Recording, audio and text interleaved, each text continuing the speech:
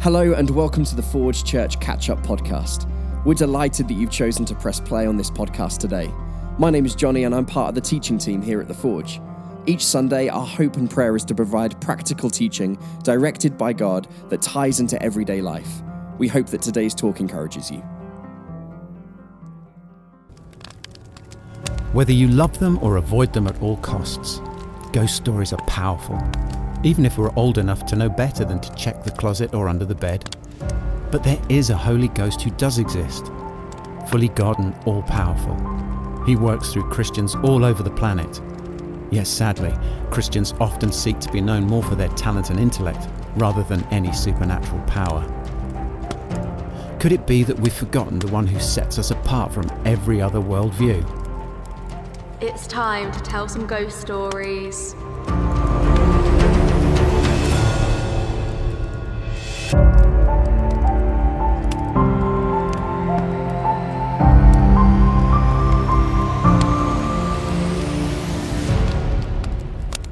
Hey, good morning and welcome to All Hallows Eve, or Halloween as it's better known.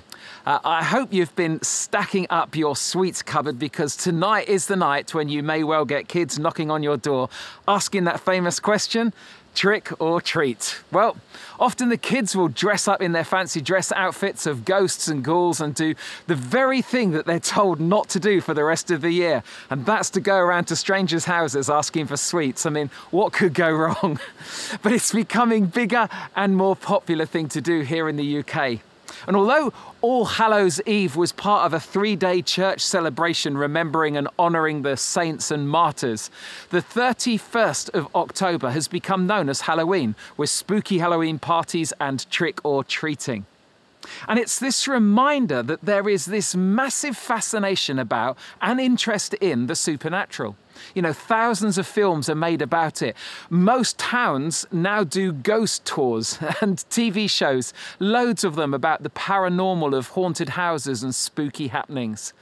Which is one of the reasons why we've entitled this October series Ghost Stories, because lots of us love a good ghost story, and we've been focusing on a real-life ghost, known as the Holy Ghost or the Holy Spirit.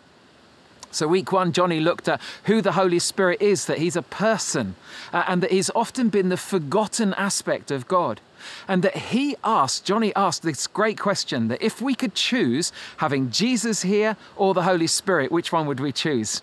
And I think many of us would want Jesus back in person. But Jesus said this, it's better that I go so that the Holy Spirit can come. And we looked at perhaps the most famous ghost story encounter which gave birth to the church at Pentecost. And then Johnny spoke about the spiritual gifts that God wants to give to us through his Spirit. And last week, it was about how we don't live in a world of spiritual neutrality, but we live in a world of light and darkness, both which are after our hearts. And today I want to close this series looking at what can happen when spirit-filled people play their part in helping others discover the good news about Jesus. Now, I remember coming back from New Zealand last February and being given leaflets about this thing called the coronavirus. Now, I had no idea at the time how infectious, disruptive, how damaging and how deadly and influential it would be on our world. You know, since those days, lockdowns, masks, hand washing and hand sanitizing, hospitals overwhelmed, businesses closing, lateral flow tests, vaccinations, families bereaved, long COVID, cancellations of weddings, only 12 at a funeral.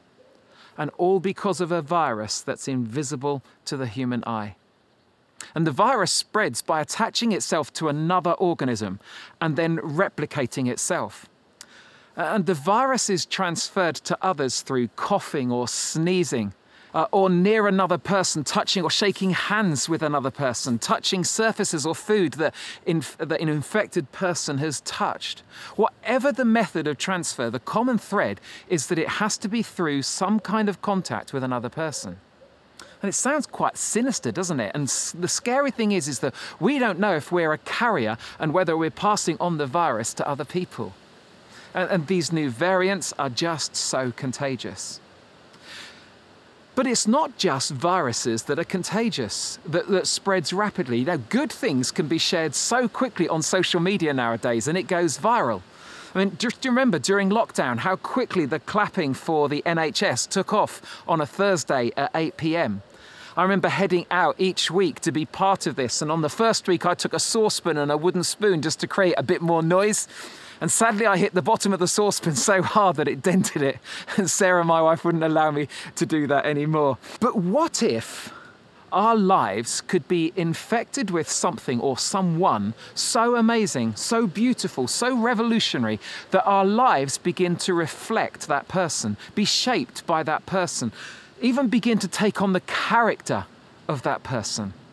Well, that's what happened when people encountered Jesus. One lady who had got this disreputable past and then encountered Jesus by a well was so impacted, was so infected by him that her newfound faith was contagious, and a whole village came to know Jesus because of her.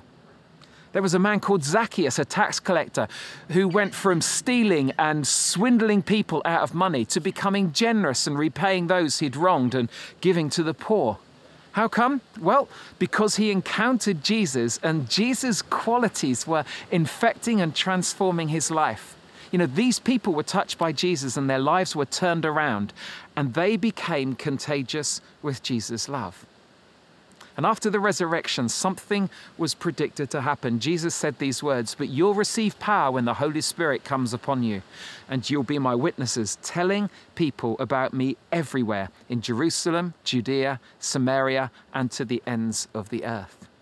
In other words, Jesus was going to infect their lives with his power and presence through the coming of the Holy Spirit. And on the day of Pentecost, as we thought about in that second week, the Holy Spirit came upon the disciples and has come to live in the lives of every follower of Jesus since. And the Holy Spirit's role is to reproduce Jesus in us, changing us to be like him. And what does that look like in a person's life? Well, the Holy Spirit produces something in us that's beautiful, attractive, appealing, hopeful, that's Christ-like.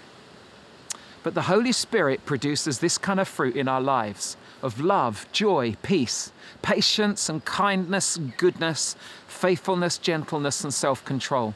There's no law against these things, Paul writes. And being infected by the Holy Spirit will result in these things if we stay connected to Jesus. And you know what? In my experience, most people who do Alpha, that's this introduction to the Christian faith, they come on to do the Alpha course because they know someone who is different to them and they want to have what their friends have. There is a contagious element to their life. And to be an infectious, contagious follower of Jesus, it starts with being filled with the Spirit of Jesus, the Holy Spirit, allowing him to produce his fruit in us. And being contagious, then, is a natural outworking of our lives, rather than it being something that we have to do. You know, Jesus put it this way. He said, there's another way to put it. You're here to be light, bringing out the God colors in the world. God's not a secret to be kept. We're going public with this, as public as a city on a hill. And if I make you light bearers, you don't think that I'm going to hide you under a bucket, do you? I'm putting you on a light stand. Now that I've put you there on a hilltop, on a light stand, shine. Keep open house, be generous with your lives. By opening up to others, you'll prompt people to open up with God, this generous Father in heaven. You see, it's less about what we do and more about living out who we are. And I love the analogy of light that Jesus uses there. We're not the kind of light on a taxi that goes off when off duty. We're to shine non-stop. There's no off duty for us. And light's attractive. We love to see Christmas lights and have decorative lights around the garden or house because there's something appealing about them. And Jesus said we're to be his witnesses, that when the Holy Spirit comes on you, you'll receive power and you'll be my witnesses, telling people about me everywhere. And part of the power that the Holy Spirit brings to our infectious faith is the ability to speak about Jesus, not in a forced way, but in a God-prompted way. You know, many years ago, I made the fatal mistake of letting a double glazing salesman into my house. He had a patter that he had to go through that was so fake and patronizing. And the whole conversation was on his agenda, and he took over 2 hours to deliver it. I hated it. It felt uncomfortable and pressurized, and I just wanted him to go. But not before the facade of him trying to do a deal with his boss to get the price down for me. I mean, who likes that approach? No one. So why do we think that we need to force our agenda onto others, which makes them and you and I feel awkward?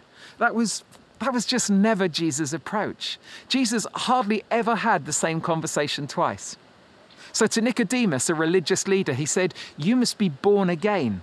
And he doesn't say that to anyone else that we know of. To the woman at the well, he calls her to drink living water. This analogy that is only mentioned one other time. The rich young ruler was told to sell everything, give the money to the poor, and to come and follow him. Do you know what? Every person was addressed differently, personally, appropriately. Because Jesus didn't work to a formula. He doesn't have a list of truths that he has to try and force to get into the conversation. No, how does Jesus know what to say in those situations? Well, I think that John 14 verse 10 gives us a clue. The words I speak are not my own, but my Father who lives in me does his work through me. So, if we have the Holy Spirit living in us, not only is he transforming us to be like Jesus, he also leads and guides and prompts us regarding us being his witnesses. And when we respond to the prompting of God and don't try and force anything, it's amazing how God can use us to be contagious for him. The Holy Spirit will lead us to the right people at the right time with the right questions and the right words. You know, there's a verse in the New Testament that picks up on God's leading. Paul writes these words, "Since we are living by the Spirit, let us follow the Spirit's leading in every part of our lives."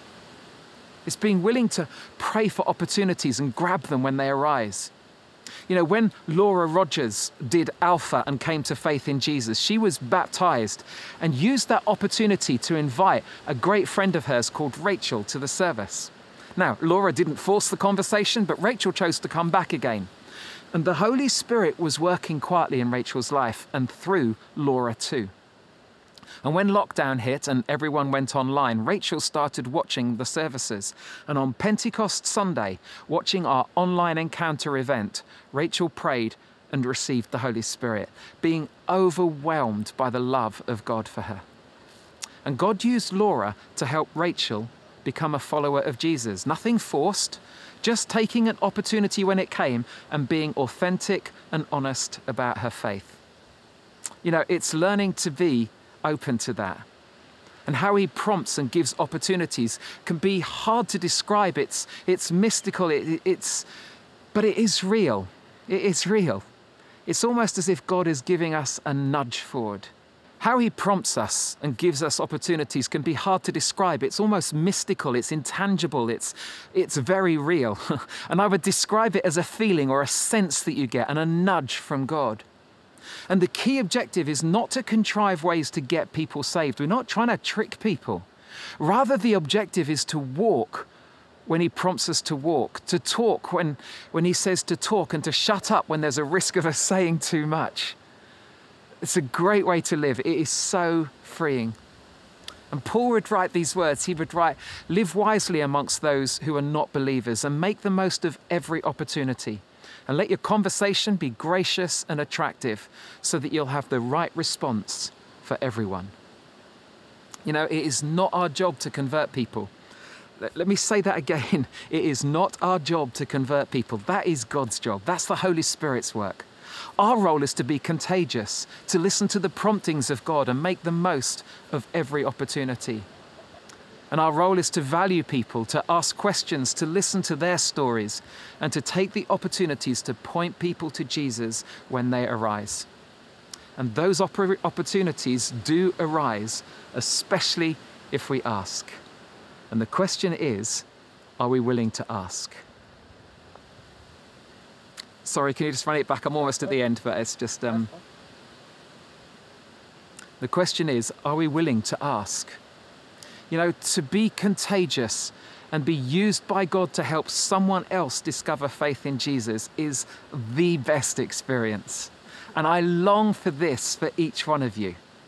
Invite the Holy Spirit in, draw on his power and his promptings, and see what he can do in and through you.